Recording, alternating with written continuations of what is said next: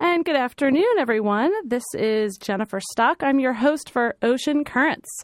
On this show, we dive into ocean topics, discussing research, conservation, exploration, and just about anything having to do with the blue part of this planet.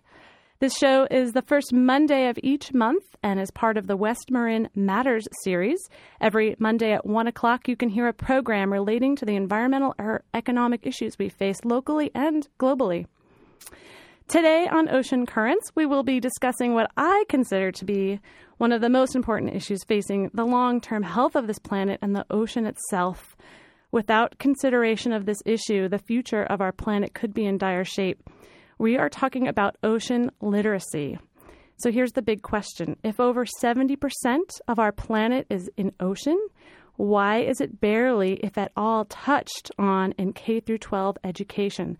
So today on the show, I'm pleased to welcome Ms. Rita Bell, the Education Program Manager with the Monterey Bay Aquarium, a leading institution in the U.S. for ocean conservation education, and Ms. Megan Marrero, Curriculum Director with U.S. Satellite Laboratory based out of Rye, New York, who develops teaching resources that bring ocean literacy into the classroom using the standards. So welcome, Rita and Megan. Thanks, Jennifer. I've got a bi-coastal show here, someone in California and one in New York, and there's oceans on both sides. So welcome again. So Rita, you have been directly involved in this ocean literacy movement for the last few years. Can you give us a more thorough explanation of what ocean literacy is? Well, we think of ocean literacy as kind of the total amount of information and knowledge that the average person should have in order to make good decisions about ocean health. An ocean literate person is aware of how the ocean impacts his or her life and how she or he impacts the health of the oceans. Excellent. Megan, do you want to add to that at all? No, I think that's great, and I think that the one thing I would add is that maybe people don't realize how many issues are related to the ocean and that there are so many reasons for citizens to be ocean literate and to understand this influence on them and their influence on the ocean as well. And I think as we move forward, just in our country alone, we're going to see a lot more of these issues. We're talking a lot about offshore drilling, for example, and people who have this ocean literacy are able to respond to those types of issues because they understand them better. That's great. We're going to get to a little bit to the public and the influence of media later on. But Rita or Megan, what concepts should a high school graduate understand about the ocean in order to be considered ocean literate? This is one of the big topics that's been sorted through in the last few years and a lot of movements moving forward. So what concepts would you say are the most important a high school graduate should understand? Well, Jennifer, a whole bunch of scientists and educators have been working on this project for a long time, and they've come up with what they call 7 essential principles and then a bunch of fundamental concepts related to each of those principles that kids should know by the time they graduate from high school. And one of those principles deals with the fact that the Earth has only one ocean that's completely interconnected, and that within that ocean there are a lot of different features along the bottom of the ocean that have an impact on how the water moves. A second principle is the idea that the ocean and life in the ocean shape the features of the Earth, so that not only does the movement of the ocean water cause coastal erosion and things like that, but that the living things, the organisms in the ocean, actually have an impact on the structure of the Earth. Another third essential principle focuses on the impact of the ocean and weather, and also our climate, which is really important now that we're thinking more about global climate change. The fourth essential principle focuses on the fact that the oceans actually make the Earth habitable. Most of the oxygen in our atmosphere comes from the ocean, from the plankton that float on the surface of the ocean. And so without the ocean, all of us who are inhabiting the surface of the Earth wouldn't be here. Then the fifth principle focuses on the fact that there's just a phenomenal diversity of life in the ocean, all sorts of animals, many different sizes and shapes and configurations that we never see on the Earth, and there are just many, many of them in the ocean.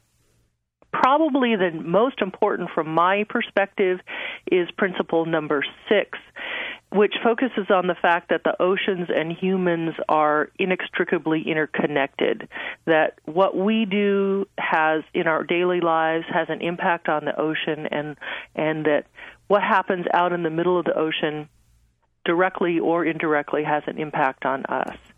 And then the seventh, final essential principle is that the ocean is largely unexplored.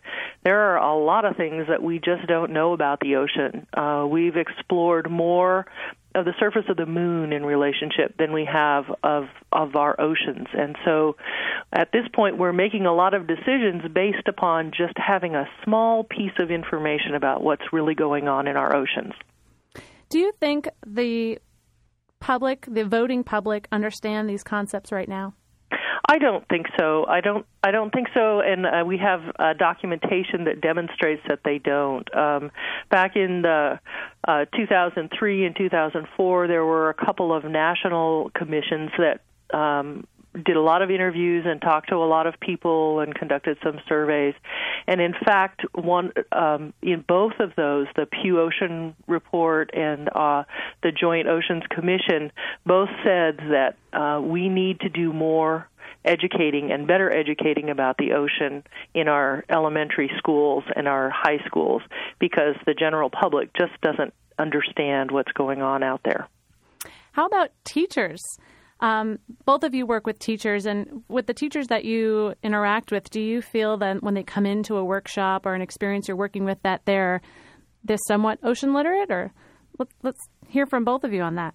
Well, speaking from the teachers that we work with at the Monterey Bay Aquarium, most everybody that comes to our workshops has a great interest in the oceans, and they're very curious and they're very excited to learn more about the oceans. They're probably, of all the teachers that are out there, the ones that have the best background, because they've had that personal interest and they've sort of pursued that on their own. How about you, Megan? My experience is it depends. In some cases, some of the workshops, like Rita, we have workshops that are more marine science focused, and that will draw out educators who have more of an interest in marine science, and they're looking for ways to bring marine science into the classroom. But in other programs that we run, we have an Earth System Science program, for example, and part of that, of course, is the ocean, and we have infused a number of the ocean literacy principles in there. A lot of those teachers don't have that same background, and studies are showing that a lot of science teachers don't have the background necessary to teach marine science, and if there were certifications for marine science, that there would be like less than 1% of teachers would actually be able to be certified. Science teachers, I think, would actually be able to be certified in this area. So I think there's definitely a need for teacher training in the ocean sciences. How about with our audience in the middle states? We're talking about the ocean literacy concept, about the ocean and humans being inextricably interconnected. And how about those interstates? And do we have a good assessment of education in the middle states that may not feel the connection to the ocean that the coastal states do? Jennifer, I think that we have sort of anecdotal information from a lot of those teachers and a lot of the, taking a look at the science content that is delivered in those central states, and they feel sort of far away from the ocean. And possibly if they do watershed studies, or they take a look at how the rivers that flow through their communities connect with the oceans, they may be able to see those connections. But for the most part, it's kind of the old out of sight, out of mind kind of perspective. Megan, I know you've done some training with some interior state schools. How about yourself? Yeah, I agree that I think that the teachers that do come to us they've reported that their students are actually very excited and intrigued to learn about the ocean because it does seem like such a faraway place, but that it is sort of far away and out of sight, out of mind, as Rita said. But one thing, for example, I had a group of teachers last week in my workshop from Montana, and they were thrilled to bring in a program that used, one program uses technology to connect students to the ocean and where they can follow animals that are out in the ocean, for example, and to really give them a reason to start to look at it and then bring them closer to home, bring in ideas like, well, the ocean provides our oxygen and the ocean is providing our rainwater and that kind of thing. So we have to give them reasons like those that Rita just went over that are outlined in the essential principles to connect to the ocean and to bring it to the classroom and to make it concrete to students. I think that Michelle's totally right on that. What we have found is that the ocean and ocean habitats and ocean animals are a really fantastic context by which students and teachers can learn a lot of different sciences that they need to learn anyway. They're physical science and chemistry and life science and earth science. And by providing them with the ocean as sort of a hook, it's because it's very interesting and it's sort of foreign and, it's sort of unusual, then the kids and the teachers have something that they are really interested in learning about. Absolutely. For those just tuning in, you're listening to Ocean Currents. My name is Jennifer Stock, and we're talking about ocean literacy. I have Rita Bell from the Monterey Bay Aquarium and Miss Megan Marrero from U.S. Satellite Laboratory in New York. Based on that idea that the ocean is exciting and it's this hook and this great way to bring students into science, with the history of the creation of the science standards, why do you think ocean-related topics were minimized and basically ignored? I think it just had to do with who was invited to sit in on those initial planning sessions, and the structure of science education in the United States, especially at the K-12 level, has almost always been divided into biology and chemistry and physics and earth science, and so those were the big four, and those were the representatives that were invited to the table originally to have that discussion, and there was nobody there that was championing the ocean. So I would agree. I think that also that marine science was always lumped together, not always, but often lumped together with environmental science, which is also never brought to the table and is also inherently interdisciplinary. And so I think those two areas have sort of been pushed aside, whereas they could instead be all-encompassing, and that's definitely a problem. I had read in some of the research I've done that the environmental sciences and oceanography weren't considered rigorous enough to be included in these standards. Have you heard that similar fact? I think especially environmental science wasn't considered, as rigorous. I think a lot of people kind of lump environmental science with, somebody who is eco-friendly, and, they think of it more as a lifestyle rather than a scientific field of study. And I think for a long time people just didn't know or realize how much actual science was going on in terms of oceans and the ocean research. And so I don't know if people considered it, less rigorous, or if they just didn't even know about it. Well, it seems it certainly has changed. And when did educators realize that this was a big problem for ocean conservation and decided to start working on this issue at the scale that it's being worked on right now? Well, the big push came, I would say, probably about 5 or 6 years ago, but all along, for the past 30 years at least, and I'm sure before that time, people who taught about marine science and ocean ocean issues would get together and they would sort of decry the fact that, there just isn't very much education about the ocean that's going on in the school system. And it was kind of in combination with the push from those two commission reports that I mentioned earlier, and maybe just getting to a critical mass of people who were a little bit upset about things, that this big push happened about 5 years ago where a bunch of teachers and a bunch of informal educators and scientists and researchers said, what we need to do is we need to get marine science education and ocean science education into the standards so that it can become part of what it is that kids need to learn K-12. And so dealing with the states, each state has a different Board of Education. So what's the thought of how is this going to transfer into each state? Well, our approach was knowing that, that each of the different states has their own standards, that even though they're so different, a vast majority of their science standards were based on the National Science Education Standards.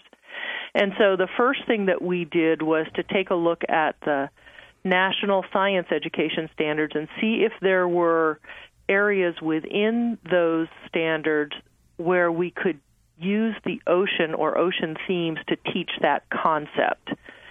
So, for example, density. Density is one of those topics that almost everybody teaches in every single state.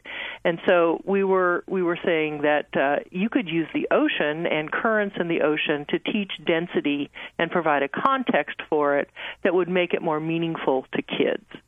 So we kind of went through that exercise, taking a look at what were the main concepts that were supposed to be taught according to the National Science Education Standards, and then what are some of the ocean concepts or ocean themes or ocean ideas that can be used to teach that. So that was the first step.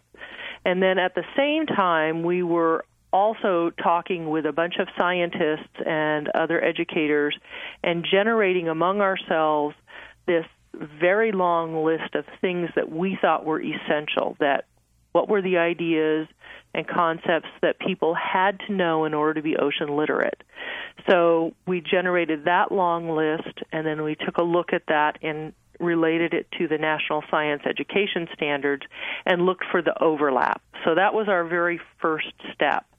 And we figured if we could identify those, then those states that were in the process of taking a look at their science standards might be able to say, oh, here is a great ocean theme that we can integrate into our science state standards and then possibly replace that. And that way we would get more ocean science incorporated in the standards at the state level.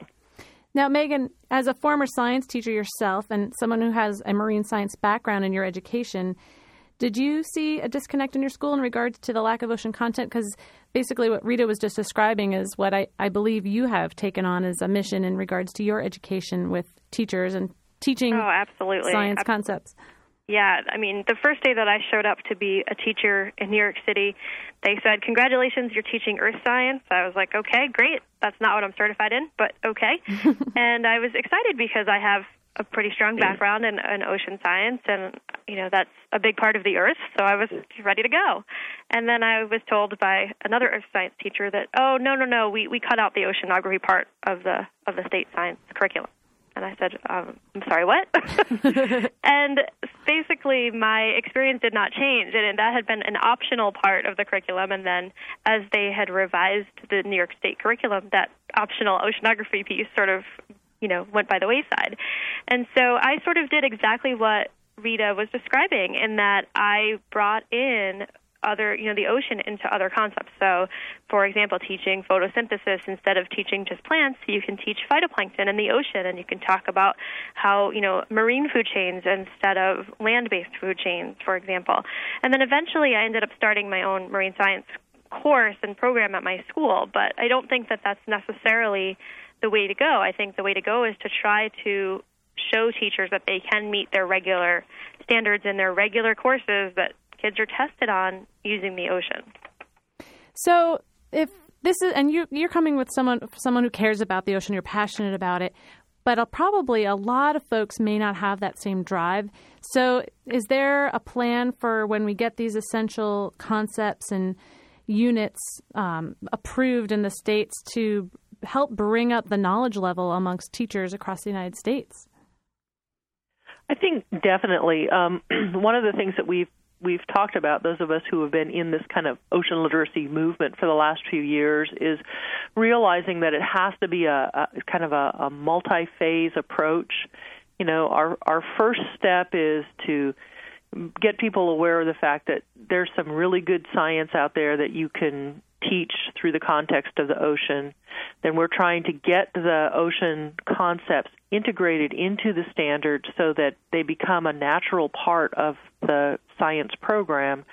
And we know, though, that there's got to be a lot of professional development made available for teachers so that they can become comfortable with the topics and that they can have some good resources to use with their students. And so everybody realizes that that is an important next step. And luckily for us, there really is a great network of professional development providers for ocean science and ocean concepts already established. And we have the National Science Foundation has funded a bunch of what we're calling COSI programs, which is Centers for Ocean Science and Education Excellence, and those are collaborative projects that include universities and informal institutions and school systems that are designing some of those professional development programs for teachers. Yeah, it's an exciting part. Exciting to be a part of that. The network is growing and expanding. Right. It's wonderful. Can you both just briefly talk about some of the programs that you do to try to increase ocean literacy and bring oceans into classrooms at your respective workplaces? Megan, sure. Let's start with you. Sure. We have a few different programs in which we've infused ocean literacy. One of them is called Signals of Spring ACES, and that one is funded by NOAA. And it was funded under an environmental literacy grant to improve ocean literacy by students are tracking, this is the one where they're tracking marine animals live and online. So they might follow a polar bear, for example, or follow a harbor seal or a sea turtle, and they're using Earth imagery to explain the animal's movements. So they'll look at phytoplankton or bathymetry or sea surface and try to find out why these animals are going where they're going and try to use some of that Earth data to explain it. And what we find is that students become very attached to the animal, and that's, kind of the hook that we're using to get them learning about it. But in order to really understand and analyze this data, they really have to know a lot of standards-based information. So they have to know things like density and currents and phytoplankton and how that fits into the marine food web, and a little bit about seafloor and the seafloor features and how they're formed, for example, and climate. And so that's one program that's really ocean literacy focused. We have a couple of other programs that we do. One is called Project 3D View, and that one is funded by NASA. And that's for students in grades 5 and 6, and it's an Earth System Science program. And students they wear 3D glasses, and they use 3D visualizations like animations and 3D maps and pictures and other images to learn about each of Earth's spheres, one of which, of course, is the hydrosphere, which is mostly ocean. And there's also this Earth systems part where they really see how the different spheres are interacting. So they'll see, for example, coastal erosion and how humans are speeding up that process. And they'll see climate change and how, the ocean and the atmosphere and the land and everything is contributing to climate change. And then our third major program right now is Sprint, Project Sprint, and that's funded by the National Science Foundation. And that one is all about climate change. And so, of course, there's inherently a lot of ocean work in that as well. And we have students looking at buoy data and sea ice data and ocean animals and seeing how these things might be affected by changes in the climate. So those are all our curriculum programs. We also do professional development for teachers on all of our programs, but we also do standalone courses. And one of the courses that we offer is called Lessons from the Ocean. And that course is basically all about what we were just talking about in terms of using the ocean as a context for teaching science standards. And so it's primarily for middle and high school educators, although we've had teachers who teach as low as preschool, and for students of all ability levels. And it's all about how to use the ocean in your classroom. And we've had really great feedback from that. Teachers are very interested in trying to pull the ocean in and seeing ways that they can make things more relevant to their students. So it's been very promising. It sounds great. Wonderful programs. How about you, Rita, with the Monterey Bay Aquarium? I know a lot of your programs rotate year to year of what's needed and desired by teachers in your community. Right. We do have a really nice set of teacher professional development programs. In addition to smaller workshops, we do these week-long teacher institutes that actually we continue through the school year with the classroom teachers, and they're grade level specific. One of them is called our Splash Zone Teacher Institute, and it's designed for preschool through second grade teachers, and it introduces them to the rocky shores that are not too terribly far from us here at the aquarium. And then it also helps the teachers learn how to use their own schoolyard as a field site to take the little kids out and do exploration and data gathering. And they look at the animals that they find, the insects and the sow bugs and the snails that they find in their schoolyard, and they collect data and use that data to do long-term observations of their schoolyard. So they're actually doing some inquiry-based science as well.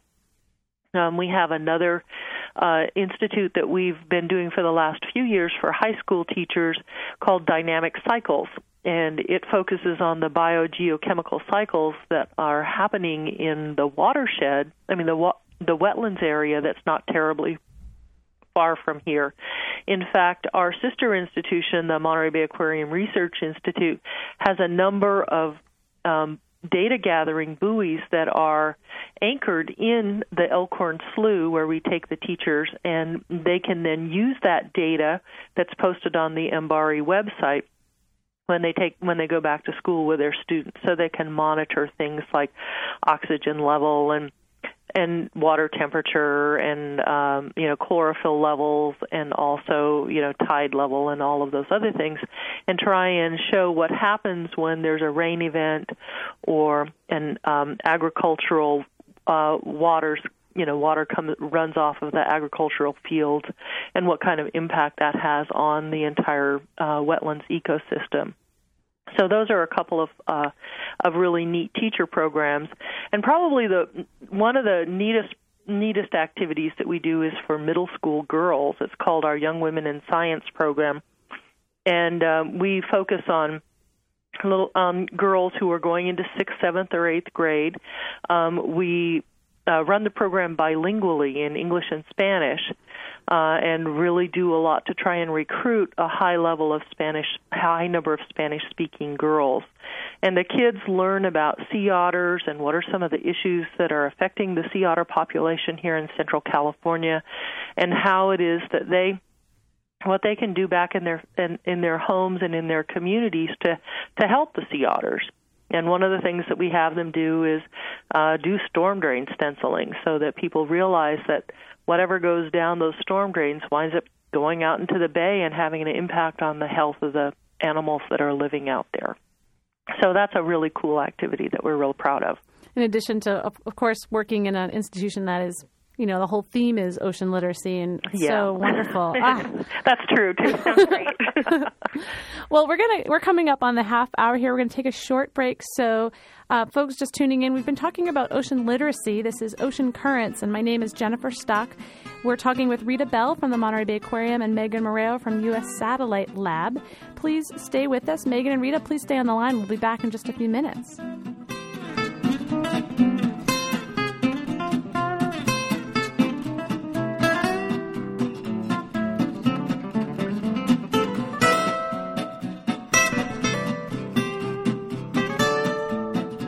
So I wanted to go back to a little bit of some of the research you've done. Megan, you are working on your Doctor of Education right now, and your topic is focusing on ocean literacy, which is well needed in this field.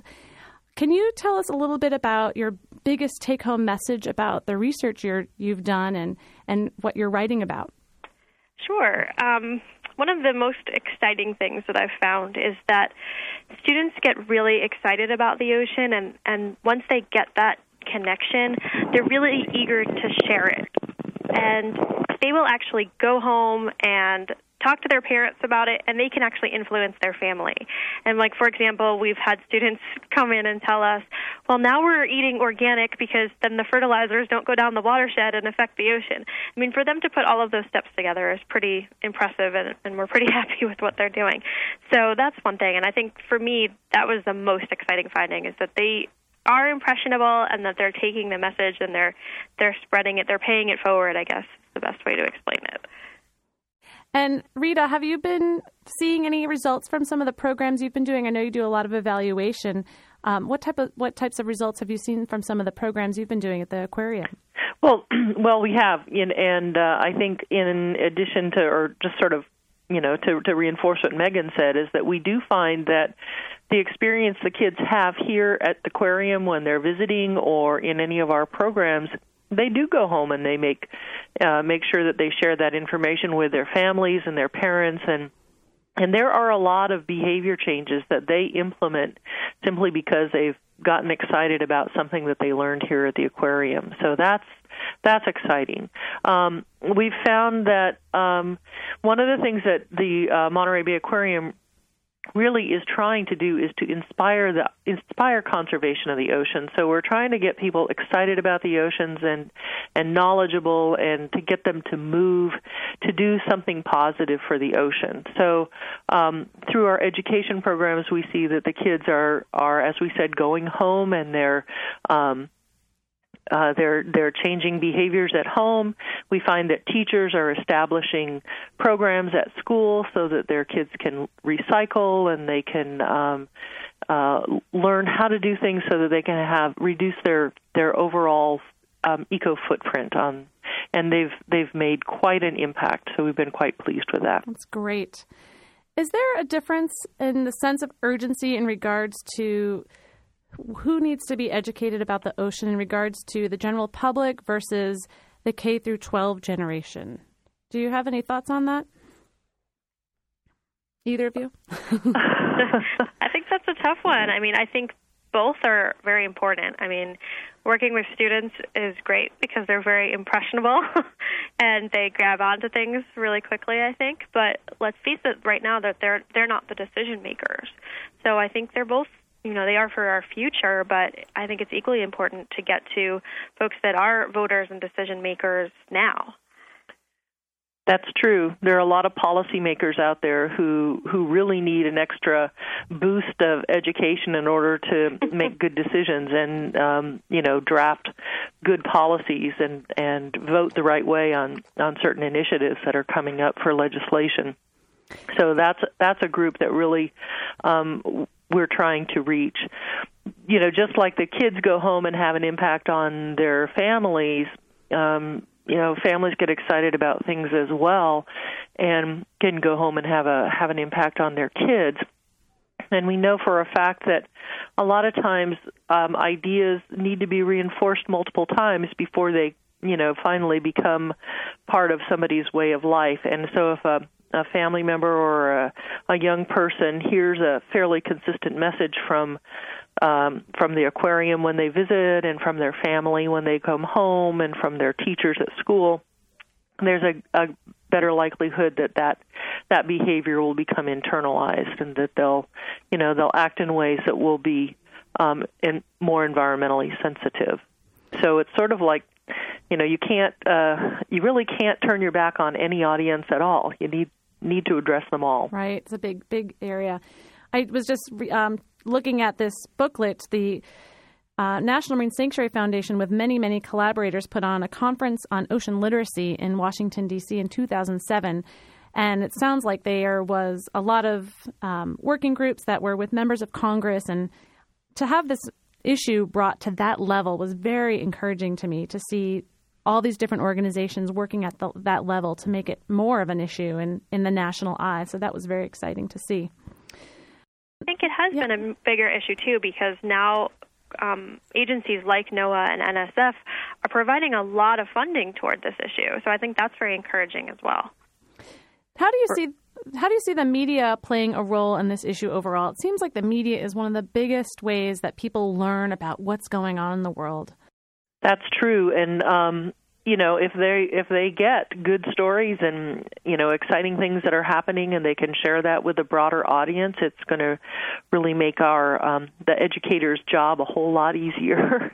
Yeah, that's true. I found through some of my research that students report that one of the major ways that they learn about the ocean is through television, and that's really interesting because they cited examples like, Animal Planet and PBS and great examples that they could watch wonderful documentaries and things, but they also cited the news.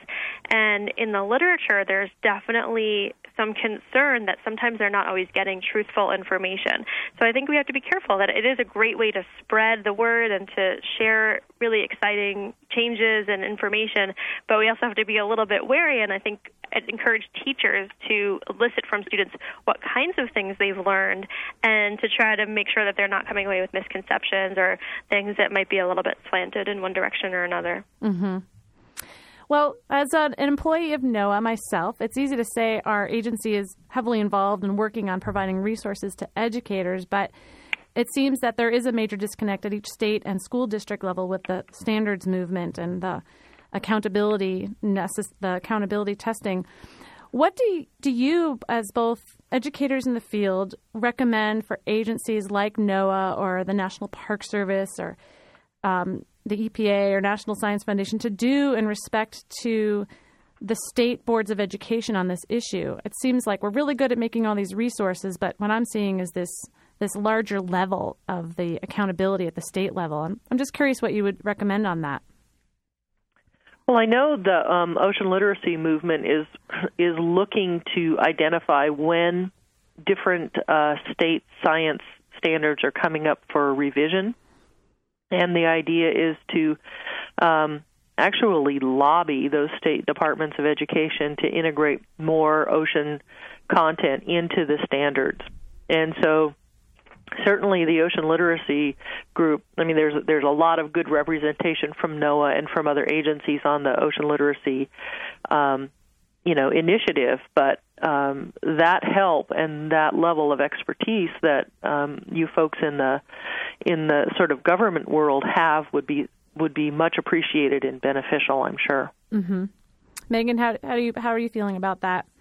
I agree. I think it's really important to continue to communicate with state boards of ed who are making the standards and who are revising them, and more importantly, the assessments that go with them, because if things are not on the test, then they're not getting taught. And that's unfortunately the culture as a result of No Child Left Behind and other federal initiatives. So that's something that I think the Ocean Literacy Group and others should continue to work on, is lobbying state representatives and those who are making the standards. What do you both see as some of the major challenges ahead for strengthening ocean literacy and bringing it into schools? I think one of the problems that we face here in California, especially in schools where there's a large English language learner population, is that the kids aren't getting any science education, let alone ocean science education. And so we've the pendulum has sort of swung so that we're really working hard to make sure that the kids learn how to speak English and that their language arts skills and their math skills improve. But because there are only so many hours in the day, something has to give as a result. And one of the things that has given has been time during the school day for science instruction and social studies instruction and art and music and PE and all of those other sorts of subjects. So one thing that we have to try and do is figure out how can we get expose kids to these other sorts of areas of the curriculum. And I think one of the things that I've seen happen and that a number of informal institutions are doing is trying to work with after-school programs to provide curriculum and activities that could be used in an after-school setting, that would be maybe not quite as academic, but it would still have a lot of the good solid content and the basic ideas and the basic concepts that kids should learn about ocean science or science in general.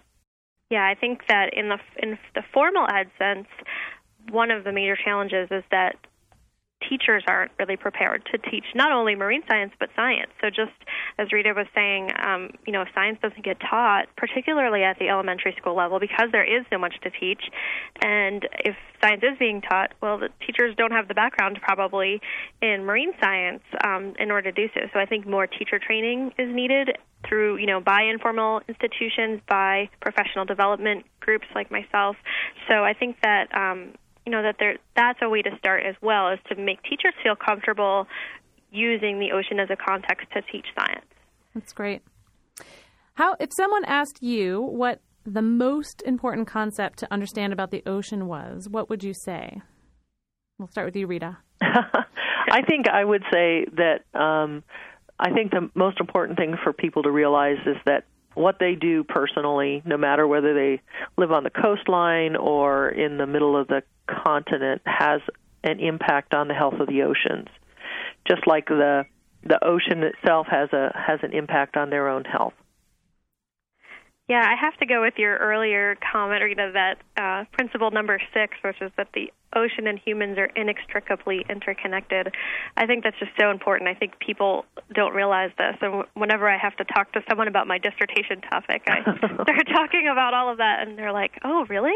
Yeah. Oxygen and rain and all of that good stuff. So I think that there's just so much that people don't necessarily know, probably because we weren't taught it in school, and keep going back from there. And I think that's, to me, the most important concept is the interconnection. That's great. I would agree with you as well. Are there any events coming up that are related to ocean literacy that the public can participate in? Well, nice that you mentioned that. It happens to be this week. Happens to be that one of the, after the Ocean Literacy Group generated this list of essential principles and fundamental concepts, the group of us got together and said, okay, well, this is what is great for the person who's graduating from 12th grade to know, but how do you introduce those concepts, and at what grade level do you introduce them, and what makes sense in terms of the sequence?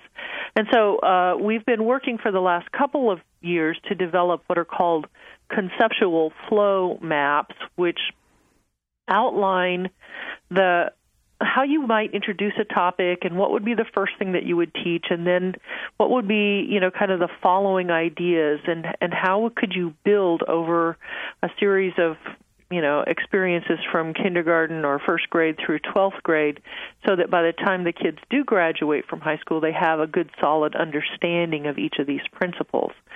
And we are at a point right now where those conceptual flow maps are being put out for public comment. And in fact, beginning on Wednesday, over the next for 2 weeks, beginning on Wednesday, there is going to be an online forum, and we would love to have members of the public, members of the education field, ocean scientists, non-ocean scientists, log in and actually give some feedback on the concepts, on the organizational strategy, let us know whether or not they think that those concepts are developmentally appropriate for that grade level, and whether the whole sequence flows in a logical pattern. So I have a website. Sure. If people would like to log on, and it's www.oceanliteracy.net. And ocean literacy is all one word.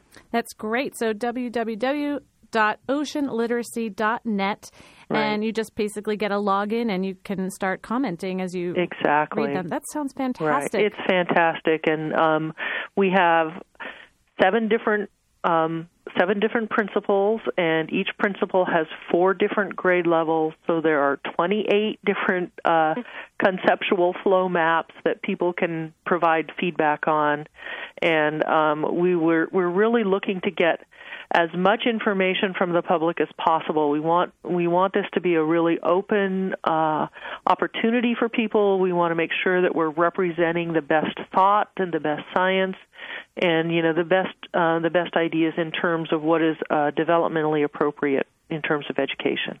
Thank you so much. That's fantastic. Megan, how about the website? You were talking about the tracking animals. Can you give us that website? Because that's a public website. People can log on and see what's going on. The website is www.signalsofspring.net/ACES, and there's a lot of great information about some of the different animals that we track. The maps are open to the public, so you can see where some of the animals, we have walruses and polar bears and sea turtles and all sorts of marine mammals, so there's a lot of fun stuff to see on there. And for teachers, there is also information about how to register for teacher trainings, which at this point are federally funded, so that means they're free for teachers.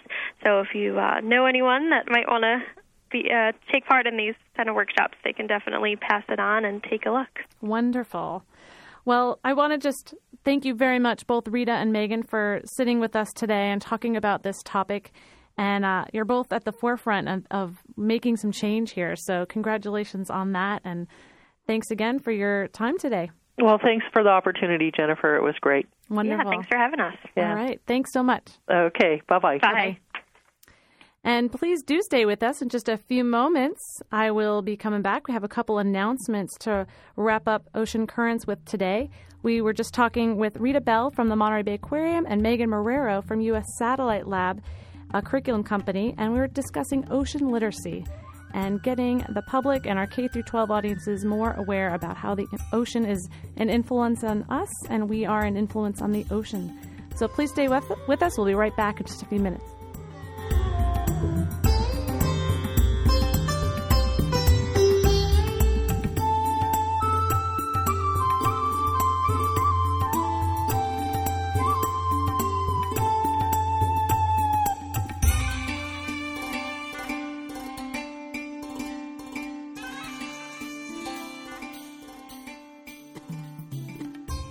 We've been talking about ocean literacy, and I have a couple of resources for you if you would like to become more ocean literate or learn a little bit more of what's happening locally.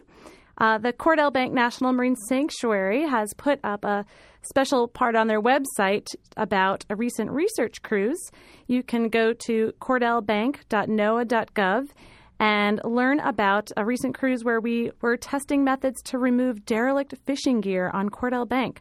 And there's some neat videos and pictures of how we used a remotely operated vehicle underwater to cut the gear and all the cool invertebrates and some sharks swimming around. So please do check that out if you'd like to find out what's happening locally. Also, in November 20th, we have a lecture coming up with the Point Reyes National Seashore and the Point Reyes National Seashore Association, as well as the Cordell Bank Sanctuary. They've put on a ocean lecture series to bring different speakers to talk about different topics relating to our ocean environment here. And this one will be pretty exciting. On November 20th at 7 to 9 p.m. at the Red Barn Classroom, urchin diver out at the Farallon Islands, Ron Elliott, who has taken up also taking video footage out of the Farallons while diving, will be talking, as well as Scott Anderson, a local shark researcher, are going to be talking about their white shark experiences at the Farallon Islands and maybe even near shore of Point Reyes as well. Ron has helped produce a couple videos about his time diving out at the islands, and this will be a really unique opportunity to hear from these local folks and see these videos. This event is free. It's November 20th, coming up in a few weeks at the Red Barn Classroom at Point Reyes National Seashore at 7 o'clock. So come on down for that. And last but not least, I wanted to just give you some of the highlights from the Cordell Bank National Marine Sanctuary field trips we had. We have a field seminar that we run with the Point Reyes National Seashore Association. And October 12th and October 19th, we braved the big swell and wind and made it all the way out to Cordell Bank and back with 2 boatloads of excited participants. And it's amazing what you can see. If you can make it out there, you never know. It could be absolutely nothing. You might see a whole bunch, but we certainly did. On October 12th, we had lots of humpback whales and sea lions diving with those humpback whales. We saw lots of albatrosses and pink-footed shearwaters and bullers shearwaters flying around. And then we had what we call a megapod of dolphins with us, and they were with us for a long time. And I have some sounds to share with you from that. One of our naturalists, Carol Kuiper, was with us, and she has a hydrophone that she sticks in the water to hear all the sounds, and we recorded some of that to share with you, so I'll end with that today.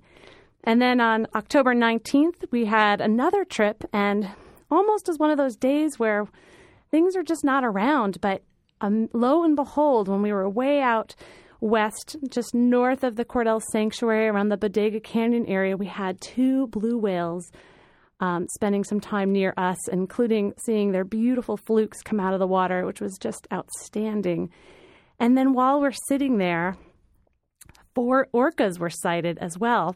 4 orca whales were moving just further north of us. We didn't get a very close look, but they were certainly orca whales, and it was just amazing seeing all of this all at once within 20 minutes. So it was really exciting days out on the water at Cordell Bank. So locally here, we have an incredible amount of amazing marine resources. We have a role to share that with our students and with our families and our public to become more aware of the ocean and the impact we have on it. So hopefully you'll share some of the things you're hearing on Ocean Currents or what you're learning about with your friends and family to bring the ocean to the forefront in our conversations about the environment.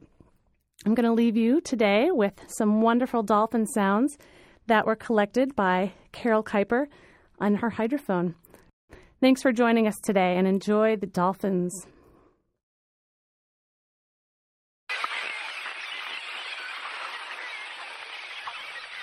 You're listening to Pacific white-sided dolphins out at Cordell Bank on October 12th.